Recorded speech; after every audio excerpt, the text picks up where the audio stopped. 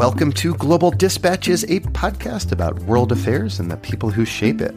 I'm your host, Mark Leon Goldberg, editor of UN Dispatch, and in this show we discuss topical global issues and have in-depth conversations with personalities in foreign policy.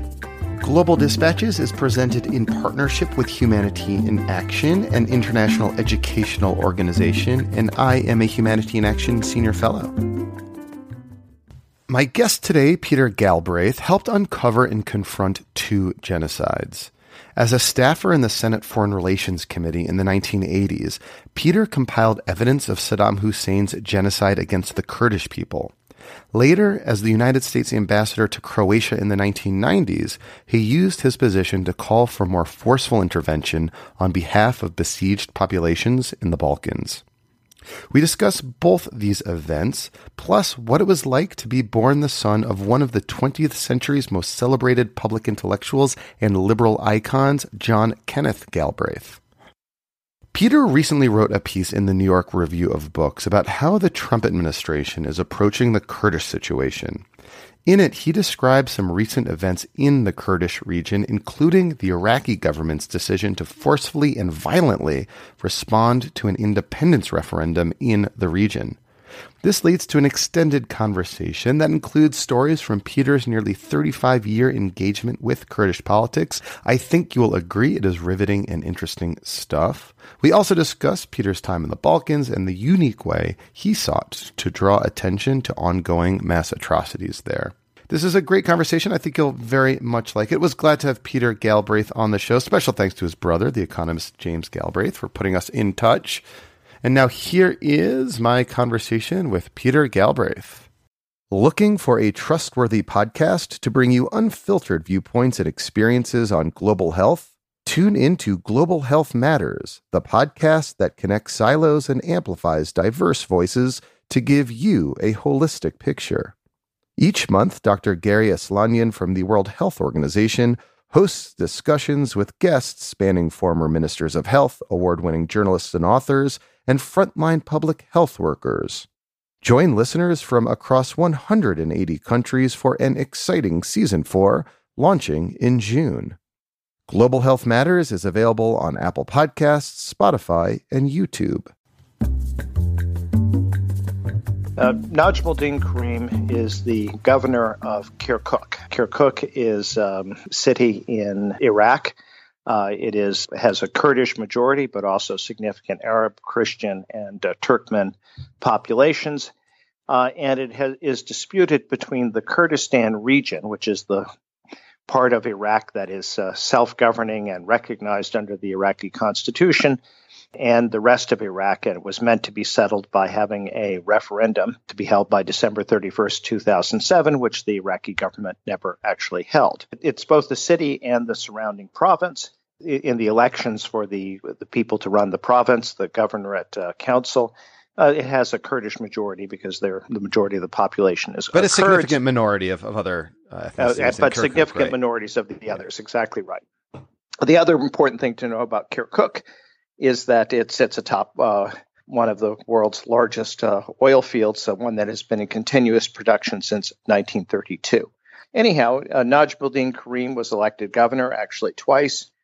He was considered a very effective governor, both in negotiating for the province to get a share of the oil revenues for development and maintaining order, and also for running a very honest administration that, in fact, not only represented the Kurds, but the other communities. But he also is a longtime supporter of Kurdistan's independence. And on September 25th of this year, Iraqi Kurdistan had a referendum on independence. Najmuddin Karim was a big supporter of the referendum. And as a result, the Iraqi prime minister got the parliament to dismiss him as governor, although it has no authority to dismiss a governor, and Iraq has a very decentralized constitution. So he remained as governor because the Kurdish Peshmerga controlled Kirkuk. How it is that the Kurdish Peshmerga controlled Kirkuk is another part of the story, because in 2003 the Kurds had taken Kirkuk, which they had always aspired to have. but the Americans had asked them to give it up, so they did. The Iraqis were there. And then in 2014, the general in charge of the division that was defending Kirkuk came to Najmuddin Karim one day in June and said, "Oh, we're going to defend Kirkuk." 24 hours later, he was back in Karim's office asking for civilian clothes. And this was as ISIS was sweeping its way through the country and had already probably taken Mosul at that point. Exactly. I mean, it was even though the division he had outnumbered the ISIS attackers and was better equipped, but he just ran. So, and that's what happened in other big cities as well, but not to Kirkuk, right? That the same story. But in Kirkuk, there were also a brigade of Kurdish Peshmerga. So a brigade would be about 1/3 the force. And they defended Kirkuk, so ISIS never took it. But now, the Iraqi army, having been reconstituted by the U.S. military, and then the Shiite militias, who were created in 2014 basically by Iran, they've become quite formidable, both particularly the Shia militias, both in numbers and in effectiveness. Because unlike the Iraqi army, they're homogeneous, they have the sort of religious motivation, and they're effectively commanded by Iran. So having eliminated ISIS from the last pocket near Kirkuk, a place called Hawija, they were supposed to turn to Anbar in the far west, but instead they moved to attack Kirkuk. And so what happened on October 16th? So on October 16th, the attack on Kirkuk began. Their American special forces that were embedded both with the Iraqi army and with the Kurdish Peshmerga who were in Kirkuk. And so the Americans knew in advance about the attack, although the Trump administration kept insisting that the Iraqi forces were not going to attack Kirkuk, but they were going to head west to Anbar. The troops on the ground knew, so presumably their higher ups knew, and they found Dr. Karim in his office, the Governor Karim, and they warned him that the Shia militias were coming to get him, and Najmuddin Karim knew that they weren't just coming to remove him as governor or even to arrest him, that they intended to kill him, and so he managed to escape, eventually ending up in Erbil, the capital of Iraqi Kurdistan. But the interesting thing is that two of the people who were leading the attack on Kirkuk, one is a fellow named Abu Mahdi Muhandis, and he's actually the deputy commander of the Shia militias, which are known as the Popular Mobilization Forces. The interesting thing about him from an American perspective is that he was sentenced to death in absentia in Kuwait after being convicted for blowing up the American embassy in Kuwait in 1983. And another of Shia militia commanders who was coming for Dr. Karim was Qais al-Khazali. And he was responsible for kidnapping and executing in cold blood 4 Marines near Karbala in 2007. Both of these people are considered terrorists by the United States. And yet, they had sophisticated American weapons, including M1 tanks, and they were able to... because they were, in this instance, acting in support of the Iraqi army, which the U.S. government was backing. Well, the U.S. government's been supplying the Iraqi army. The Iraqi army has been giving its equipment to the Shiite militias. The U.S. government has never objected, even though these militias are not regular military forces, even though they were created by Iran, and even though they're effectively controlled by Iran. And so you had this situation, right, where you had one U.S.-backed force, the Peshmerga in Kirkuk, with Governor Karim, and another U.S.-backed force, the Iraqi army, with those Shiite militias in tow, sort of gunning for each other. Yes, although to describe them both as American-backed is slightly misleading, because in the case of the Peshmerga, the Kurdish Peshmerga, you have a force that was completely loyal to the United States, and which was the only force to resist ISIS in 2014. If it wasn't for the Peshmerga, ISIS certainly would have conquered all of north of Iraq, and which was key to the U.S.-led military campaign to defeat ISIS. And then on the other hand, you had the Iraqi army, which had collapsed in a stunning display of cowardice, and Iranian-backed Shia militias. And yet, the United States has been unwilling to supply the Kurds with things like the M1 tank, and has been willing to supply the Iraqi army, and the Trump administration never said a word when Iraq allowed these weapons to be used by the Shiite militias. And no, they never said anything. Of course, they never took any action to stop it. So what you have is a situation in which the United States has basically been on the same side as Iran, and while it talks about waging a war against terrorists, has been allowing terrorists to use American weapons against people who were our most loyal friends in the Middle East. So what do the prospects of Kurdish independence look like today? You know, we're speaking about, a month, 6 weeks after the referendum, and, several weeks after that battle over Kirkuk. Where are we today? Well, I think the important point to understand is that the Kurds were included in Iraq against their will 99 years ago. They have always aspired for independence. They've been in a state of rebellion almost continually against Iraq. They've been self-governing and de facto independent since 1991, when there was an uprising and the U.S. came in and created a safe area. Under the Iraqi constitution, they've been basically de facto independent. And so in this year, they decided that they'll go ahead and have a referendum to allow the people to vote on independence, to make what was a binding decision on the Kurdistan government that they'd be obligated to follow through. And the election, which I was a witness, was really quite extraordinary, because here you have Iraq, one of the most violent places in the world. You had a completely peaceful election, very well organized, in which there was a very large turnout, and the people voted 93% for independence.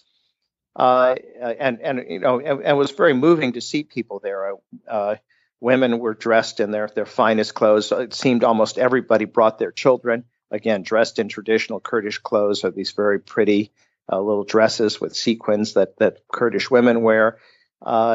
Just so that they could say they were there for the birth of their country. And my belief is that when you have people in a geographically defined area who overwhelmingly don't want to be part of a state, and they overwhelmingly don't want to be part of Iraq, you can't keep them in the country forever. Even if you use brute force, think of Stalin with the Baltic republics. Yes, that works for a time, but only for a time. Sooner or later, Kurdistan will become independent, because there's no chance that it could be reconciled to Iraq. One of my friends, I must say, who's like so many people, only discovered Iraq recently, that is to say, post 2003. And my experience goes back to the early 80s. But this fellow, who's a retired American diplomat, he wrote that younger Kurds have no sense of being Iraqi, because they've been separate from Iraq for 26 years. They don't speak Arabic. But as I wrote to him, I said, yes, and older Kurds also don't want to be Iraqi, because they've had the experience of being part of Iraq, which has included the destruction of all the villages of Kurdistan, which is something I was an eyewitness to in the 87, the use of chemical weapons, where I led a mission that documented it. Yeah. And the rounding up and killing of about 5% of the population. So, and then what's happened since October 16th? I mean, it happened on October 16th, and there was, although most of the Kurdish Peshmerga withdrew, a faction of them fought. There were casualties. The Iraqis then advanced north. There were more fighting, more casualties. There have been the burning of Kurdish homes in the areas where they've taken, where the Iraqis have moved in. And so, there really isn't a possibility of reconciliation. So my guess is that for the time being, the prospects of Kurdistan's independence is it's certainly not immediate, but because Kurdistan has been much weakened, it doesn't have its main oil reserves, which was in Kirkuk. Its territory is much less, but the sense of alienation, which was already great, is if anything greater. So and it remains self-governing in a smaller area. So sooner or later, I think independence will happen. And the thing about Iraq is, it has almost 100% record of screwing up. So Iraqi policy, yeah, that's funny. It just doesn't. It's never done this the right way. Yeah. So a body who, the U.S. thought of as a moderate, both the Obama and the Trump administration. He was the previous prime minister, we should say. No, he's the current one. Oh, the current one. The previous one was Haider Maliki. al-Abadi. Yeah. He replaced Nouri al-Maliki. Right. But Abadi, he's a diminutive guy. He speaks fluent English. And so, and we always have a preference for people who speak English. And so we embraced him as somebody who is a more moderate and independent and Western oriented, but in overlooking the fact that he's from exactly the same Shiite religious party as his predecessor Maliki and the one before that Joffrey, and his behavior has been basically with the same authoritarian style as other Iraqi leaders, and that's pretty evident in the attack on Kirkuk and what's followed since. So the U.S. has a unfailing ability to try to make every issue about a single individual. We need to stand with Gorbachev. We need to stand with Abadi. But it turns out investing in individuals is not always a formula for success. So I would love to learn a little bit more about your background and how you first got involved in the Kurdish issue. You said that you had, that you had been focused on this since the 1980s. What was your entry point to sort of the Kurdish issue? I mean, I've been reading you on this stuff for years, and I'm just kind of curious to learn how you first got interested and involved in this issue. Well, as with most things that will change your life, there's always an element of chance. But I was working for the Foreign Relations Committee of the U.S. Senate, and part of my portfolio was to handle the Near East and South Asia. And I wanted to look at issues that the senators weren't that focused on, partly because there was more scope as a staff person to actually do something. And I was, following the Iran-Iraq War, which partly because I trained as a historian, it seemed to me it was a devastating conflict, twice as long as World War I, trench warfare. 1 million Iranians died, maybe 500,000 Iraqis died in the trenches. Use of poison gas by the Iraqis against the Iranians, and although a lot of people's attitude was great, let them both kill each other. First from a humanitarian point of view, the people who were actually dying weren't the leaders, and secondly, war always has unintended consequences. So I just made a couple of staff visits, because this is what the committee does. To Iraq during the Iran-Iraq War. Was that your first time in Iraq? It was 1984.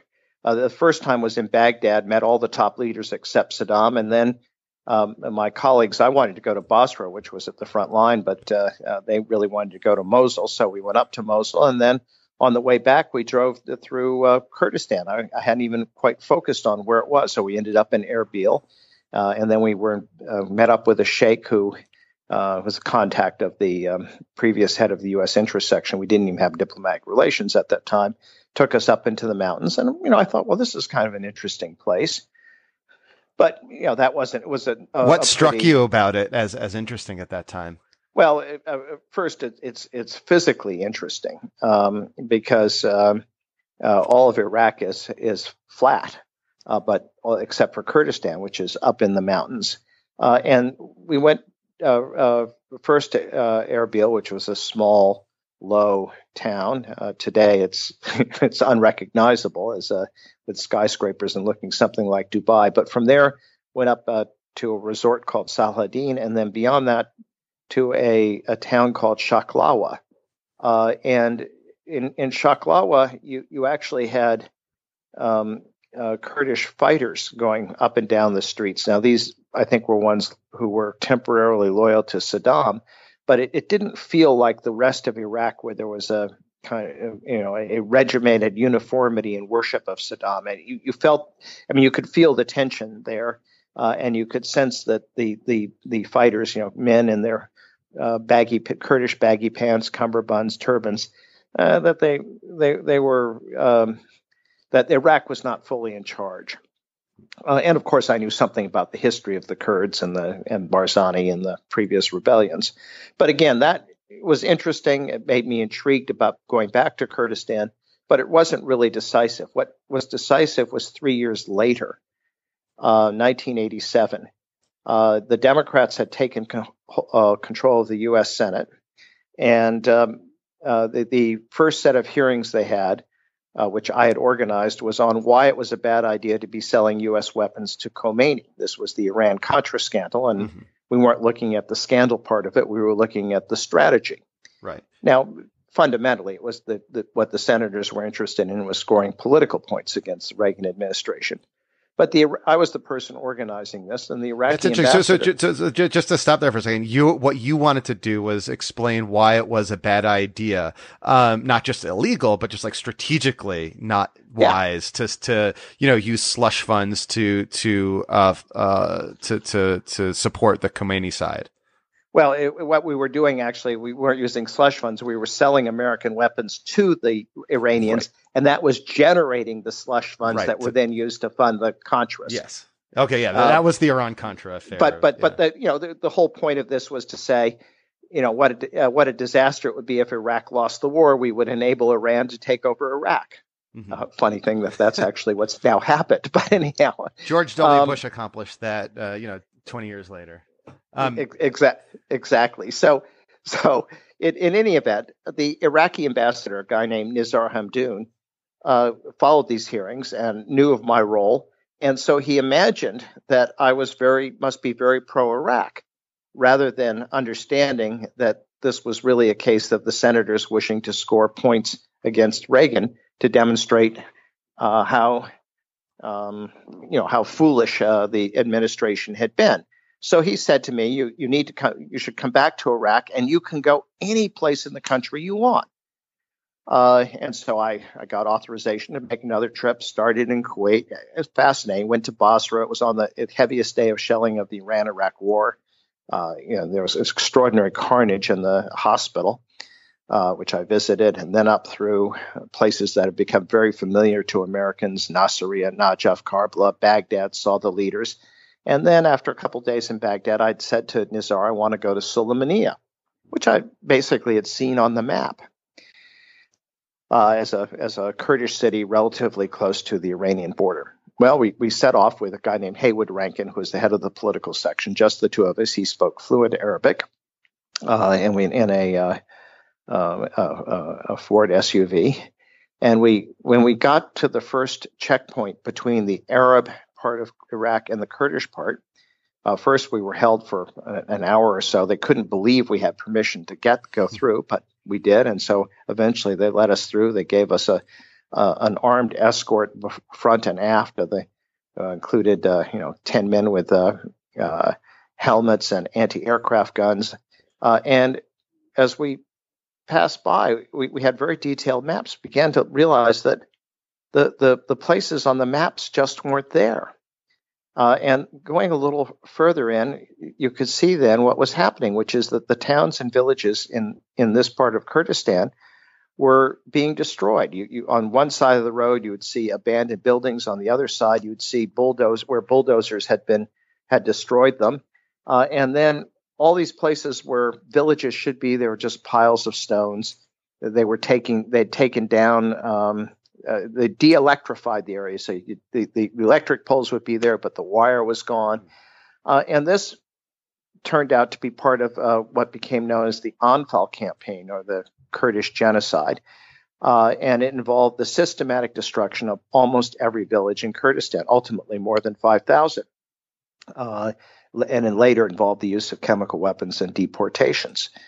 So I saw all of this, and I put this in the report, which was published, although it wasn't a huge part of the report because much of it dealt again with the Iran-Iraq war.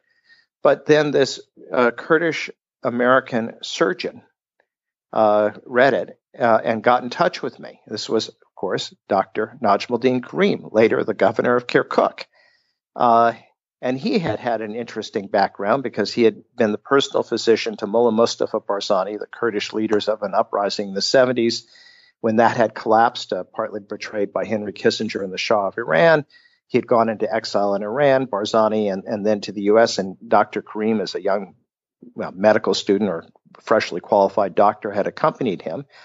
But then he had requalified as a doctor in the U.S. He had become a neurosurgeon, and he was in George Washington Hospital on the 30th of March when Reagan and James Brady were shot. And he was part of the team that worked on the two men. And as a neurosurgeon, he looked after Brady and would go brief Reagan and tell him about the Kurds.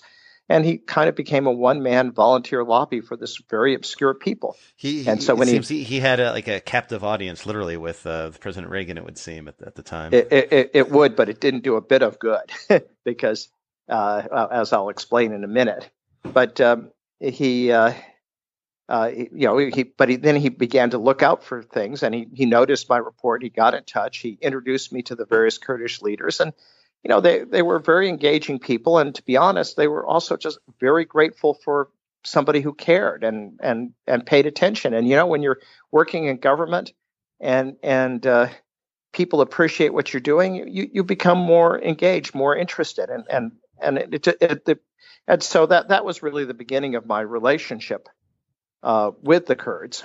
But the next year, this was 87, the next year, 88, Iraq began to use chemical weapons extensively against the Kurds. One of the attacks was on a city called Halabja, where 5,000 people died. And this was photographed because it was close to the Iranian border, and Iranian television and film crews and photographers came in.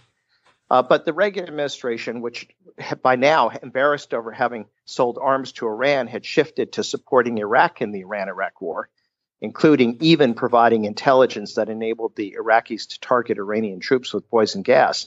It didn't want to have a big controversy about the use of chemical weapons on civilians, so it basically lied and argued that Iran was responsible for the attack, or both sides were, it couldn't be determined. And so while there was outrage over it, the outrage was limited. But then the Iran-Iraq war ended on August 20th, 88, and on August 25th, there was another series of chemical weapons attack, not close to the Iranian border, but close to the Turkish and Syrian borders. And I was home in Vermont when I read a story in the New York Times about refugees crossing the border and into Turkey, saying they've been attacked by chemical weapons. Well, since this was not close to Iran, and since it was after the Iran-Iraq war ended, it could only be Saddam Hussein. So I went back to Washington. I saw the chairman of the Foreign Relations Committee, Claiborne Pell, and I said, Iraq, I think, is committing genocide against the Kurds. And I put this in the context of the destroyed villages and what the Kurds have been telling me about what went on. And you used the word genocide in your conversation with Senator Pell? Absolutely. First, I knew that he would respond to that because his father actually had been the head of the War Crimes Commission in the Second World War and had used and had wanted to take tougher action on the Holocaust. And he'd end up being fired by Roosevelt. But so this was something to which Pell personally very much responded. And so he asked me what I thought I should do. I said, well, at least we can do is introduce a bill imposing sanctions on Iraq for the use of chemical weapons and for genocide. And he agreed. But the committee was about to meet, so he wanted to get it done before the meeting of the committee. So I produced a bill in about an hour, and I tried to think of a title for it. And then it came to me. I'll call it the Prevention of Genocide Act of 1988. And it basically cut off U.S. aid to Iraq. We were providing about $700 million a year in credits. It prohibited the importation of Iraqi oil. It required the U.S. to oppose loans to Iraq in the international financial institutions, and it prohibited the export of anything that required an export license, which basically included sensitive technology. Well, I brought it to Pell. He glanced at it, signed on it, and then he turned to Jesse Helms, this very conservative Republican from North Carolina, and showed it to him. And Jesse, for all his flaws, from my point of view, is a good liberal Democrat, but he had a humanitarian streak, and he signed on to it. And then I went around, I got Robert Byrd onto it, the Senate Majority Leader, Al Gore, who was concerned about chemical weapons, and a few others. And working with Byrd's people, we got it through the Senate in a day, which was, if you imagine comprehensive sanctions in a day. The truth is, I think nobody looked beyond the title. At this time, can I just ask, like, while you were doing this, I mean, how heavy a weight did you feel that you had to carry on behalf of, the Kurdish people who had no real representative in Washington? I mean, at this point, you seem to be their man in Washington. I felt that genocide was taking place. Something terrible was taking place. It seemed an awful lot like genocide, and nobody was doing anything. And I thought, there are things that I can do. At this point, I'd become a pretty knowledgeable and effective staffer. I knew how to get things done, and I knew what kind of things you could. But actually, I didn't talk to any Kurds at this point. This was all, something from my home in Vermont. Remember, this is before the internet and the cell phone, where I came up with the idea, and just being in my office and dictating a bill to my secretary and getting it introduced, and then doing the mechanics of getting it passed. I don't know that I felt, a burden, because it, really wasn't my responsibility. But I felt that it was urgent to do something. I mean, that I couldn't just sit and be passive when something needed to be done. Why not though? Where does that urge come from, do you think? Well, it's the way I've always been, and what I've always tried to do is to find ways to be effective in doing it. I think lots of people feel outrage, but the trick is to then think of how you can devise an effective course of action or strategy to deal with it. Why? Because I actually knew something about the Kurds. I actually was one of the few people who had ever been to Iraqi Kurdistan. That's the few Americans. Because I cared about genocide and mass murder, and I had had an early experience with dealing with Cambodia when I was working for the committee, because the chairman cared. Mm-hmm. But I think most of all is because I thought there was something. I knew something, and I thought there was something that could be done, and I could figure out something that would be effective to do. And so this bill got overwhelming support, bipartisan support in the Senate, yet I presume it sort of failed when it hit the Oval Office. Well, the story is a little more complicated. First, it passed the Senate unanimously. It has to be said that, there's a procedure in the Senate. It's called hotlining the bill. They read the title. Anybody object? The bill was called the Prevention of Genocide Act of 1988. It had the chairman and a liberal Democrat and a right-wing Republican as co-sponsors. There was nobody to object. But I realized it would have problems in the House of Representatives and was going to be opposed by the Reagan administration. So I said to Senator Pell, we've just accused Iraq of genocide. I think I should go out and prove it. And he agreed. So I recruited a young staffer on the committee who actually worked on European issues, a guy named Chris Van Hollen. Oh, we'll recognize his name later, I would imagine. We will. And so he's a member of Congress now, we should say, for people who don't know. He's a U.S. Senator from Maryland. U.S. Senator, yeah, right, yeah. Former congressman from Maryland, that became senator from Maryland, yeah. So Chris made the arrangements, and off we went. We flew to Diyarbakir in eastern Turkey. drove down to the border, and we spent 4 days literally going along the entire length of the Iraq-Turkey border. At one point, we encountered Iraqi soldiers. One night we slept out in the open in a Turkish Kurdish village on rocks and with grape leaves covering us. But at various points along this border were tens of thousands of refugees who had fled.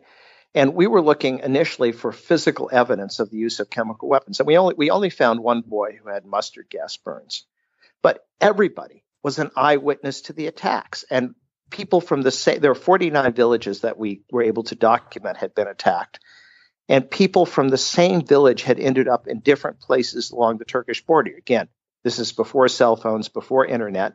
And so we could match up accounts from the same people in one part of Turkey and somebody else maybe 50 miles away in another part of Turkey along the border, but who had come from the same village about the attack.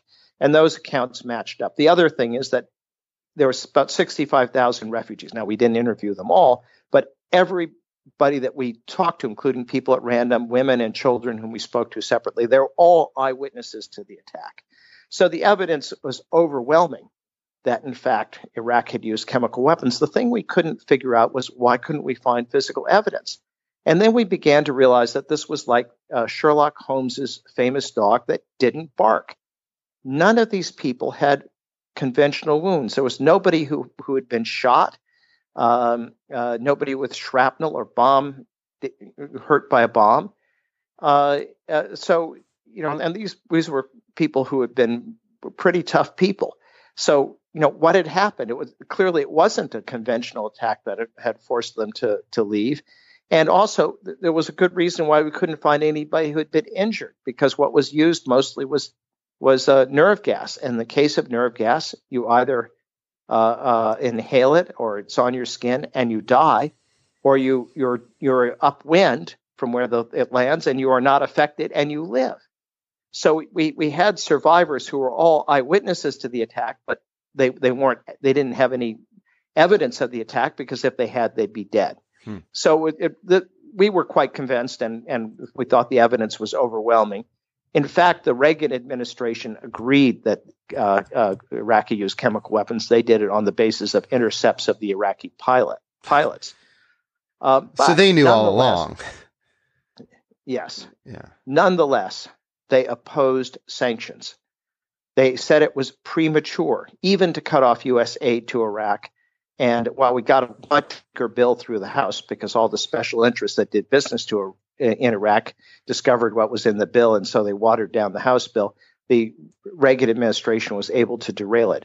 Now, the irony of all this is that at the time that Iraq was actually that Saddam was actually gassing his own people, even cutting off U.S. aid was too extreme a response. 15 years later, the fact that Saddam had gassed his people in 1988 was a justification for the invasion of Iraq in 2003. Yeah. And you know what? It was the same people. Colin Powell was the national security advisor. Dick Cheney was in Congress and later became the Secretary of Defense. And so, and many of the others who had opposed sanctions in 88 when it was actually happening, or even cutting off aid, were then the architects of the war in 2003. Can I ask sort of a different set of questions in the last few minutes we have about growing up as you did, the child of a famous public intellectual, a liberal icon, an economist who was an advisor to several presidents. I mean, did that experience, or how did that experience determine or shape your career path and your decision to sort of enter public service? Well, my brother James, who's an economist, his response to the question of how was it to grow up as the son of John Kenneth Galbraith, he'd say, well, I can't really say because I never grew up as the son of anybody else, and that that's a bit true. I mean, what I think I realize most people would have found really quite extraordinary. That was just the way it was, and that's how a child sees the world. But we certainly our dinner conversations were almost always about public affairs and politics. There were a range of guests from Adlai Stevenson and Senator Kennedy, that is John F. Kennedy, to George McGovern and Gene McCarthy, candidates for president, and lots of other public intellectuals, and this just seemed like what was normal, and so certainly I thought, being in public life, I mean that is what one does. And it was the way to make a contribution. So I'm sure that background, very much influenced my choices, but not in a conscious way. It was just the environment where I was. That was kind of what one did. Is there like a particularly heated or interesting sort of dinner table conversation you can recall? Well, when I became a teenager and the Vietnam War was raging, my father was friends with Henry Kissinger, and I considered him to be a war criminal for having orchestrated the invasion of Vietnam, the invasion of Cambodia in 1970, which just destroyed the country. Led to the Khmer Rouge and everything else. So we would have quite heated debates about that. Although my father was a person who organized one of the original people to oppose the Vietnam War. Actually, as Kennedy's ambassador to India, Kennedy had nonetheless sent him to Vietnam to get a contrary view, and he had said, the problem is that you have a corrupt and ineffective government. We don't have a partner in our counterinsurgency, and it won't work. And Kennedy had actually listened to him, as opposed to what he was getting from the generals and the hawks in the Democratic foreign policy establishment. And I suspect if Kennedy had lived, we would not have had that war. So that's interesting. Your father was friends with Henry Kissinger, even though your father was very famously sort of an anti-war person. Their friendship went back to the 1950s while Kissinger was still at Harvard. Okay. So they're just... And my father also believed, and I understand this now, but I didn't then. He believed that there was value to having a connection into the administration, and that this was somebody he could talk to about Vietnam, rather than just being on the outside. As far as I was concerned at that time, Nixon and the administration was almost the personification of evil. So we didn't get into a lot of your career. We sort of talked a lot about Kurdistan, which is great, which is fascinating and very important. But I am interested to learn how, and maybe one last question on the Kurdistan question, how the publication of Samantha Power's book, in which, really venerated you as someone who, was an upstander to genocide, both in Kurdistan and also your interventions in Croatia as ambassador there. Did that affect your work at all, having that a Pulitzer Prize winning work kind of profile you in a way? I don't think so. After all, the book described things that had already taken place, but of course, I obviously appreciated the words. But no, I think it's a good book, not just about me, but about the other people who tried to take on genocide. I think the one thing I would say about, Samantha sort of portrays all these people as, noble crusaders and who get so passionate that they're not successful. But and that they're somehow punished for it. But the reality is that, for me anyhow, it was the doing the right thing on Kurdistan is the thing that actually got me the notice that led me to being appointed as ambassador to Croatia, where I was able, in fact, to do something that almost no ambassador ever does, which is to negotiate, write, and actually sign a peace agreement that ended the war. And how was it that you got the call to become U.S. ambassador to Croatia? So Al Gore of course, had become the vice president, and he was somebody who was a co-sponsor of the Prevention of Genocide Act. He had followed closely what I had done, And I think he was of the view that what was needed for in the Balkans was somebody who was going to be committed and tough. And so that's, I think, why they asked me to do it. From that experience in Croatia, you got the call. Al Gore sort of arranged or sort of suggested you to become ambassador of Croatia. What was your immediate priority? I was one of the people who was a hawk on Bosnia. This is 93 when I arrived in Croatia, but the Bosnia War had broken out in 92. I was working for the Senate Foreign Relations Committee, and actually had led a mission that documented the ethnic cleansing in Bosnia. In fact, I think my report was the first time that word was used in the official U.S. government context. And that was another reason, of course, that I was asked to be ambassador. But and Clinton had, when he had run for president, he had attacked Bush for doing nothing in the face of a genocide as to what was going on in Bosnia. But when he came into office, the situation had deteriorated. And in 92, it was a war between Serbia against Croatia and against Bosnia. By 93, it had become a three-way war. That is to say, Serbia against the Croats and the Bosnians against the Serbs and the Croats. And so it seemed like an absolutely impossible situation, as Warren Christopher said, and this was the title of Samantha Power's book, A Problem from Hell. And so my first focus as ambassador was to do two things. One was whatever I could to try to end the war between the Croats and the Muslims, or now known as Bosniaks in Bosnia, because there was nothing that could be done as long as it was a three-way war. So that was a focus of my diplomatic efforts. And then to portray what was happening in my reporting back to Washington as dramatically as possible to try to get the U.S. to be willing to intervene. And I did that in the reporting and the telephone calls I made and the interactions I had with visitors. Do you remember a moment where you felt you were absolutely successful, where you actually got Washington to notice? I think there were a number of points, but perhaps the very first one was this one. Basically, the embassy in Zagreb also handled all of Bosnia because, of course, Sarajevo was under siege and diplomats couldn't get in and out. And the fellow who was ambassador in Bosnia actually resided in Vienna.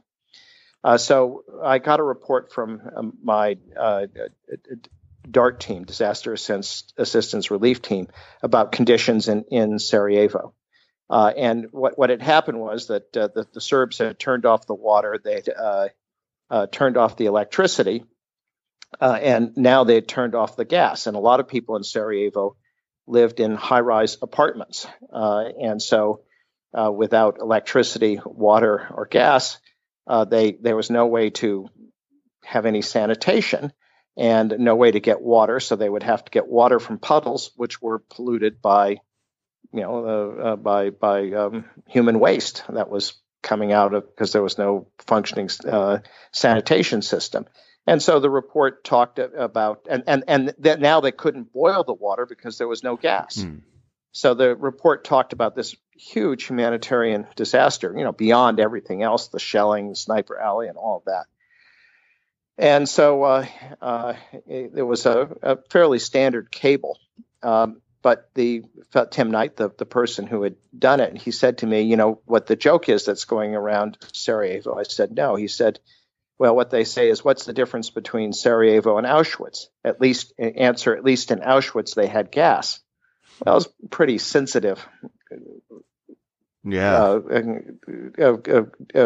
Joke, but there was a certain bitterness to it. So I led the cable with that, and then the rest of the description. Well, the end result of that was that the cable was forwarded right up to President Clinton, and he happened to be in Japan for a G7 summit, and there he issued an ultimatum to the Serbs, who turned back on the gas. Although there were some people who were a little nervous about having used that. But yeah, so that was one of the first times I got attention. And obviously, the bigger time was I was the negotiator of the Croatia peace agreement, which was known as the Erdut Agreement, and I got support and for doing that, and ultimately it was successful. Well, Peter, I should let you go, but thank you so much for your time. Is there anything else you'd want to plug before I let you go? I'll definitely refer people to your piece in the New York Review of Books. Anything else we should look out for you in the near future? No, I think the important thing now is that we have a people in Iraqi Kurdistan who have been our allies and friends, who have created who are very pro-Western and created a flawed democracy, but a democracy nonetheless, who have been attacked by people who are terrorists and allies of Iran. And the Trump administration, days after decertifying the Iran nuclear deal, is basically on the same side as Iran. It is an example of the utter incoherence of U.S. foreign policy these days. Well, Peter, thank you so much for your time. This was great. Well, great talking to you, Mark. All right. Thank you all for listening. Thank you to Peter. That's one of the ones that I think could have gone on for a long time if we had endless amounts of time. But thank you all. Thank you to everyone who is signing up to become a premium supporter of the show. As a reminder, if you are a premium supporter of the show, you can receive my daily news clips service, Dawn's Digest. This is a selection hand-curated by me of the top and most relevant daily global news delivered to your inbox every morning. You can also access bonus episodes and get my special knowledge pack that includes the top social media accounts to follow if you're a global affairs nerd, if you become a premium subscriber to the show, and I hope you do. Thank you all. See you soon. Bye.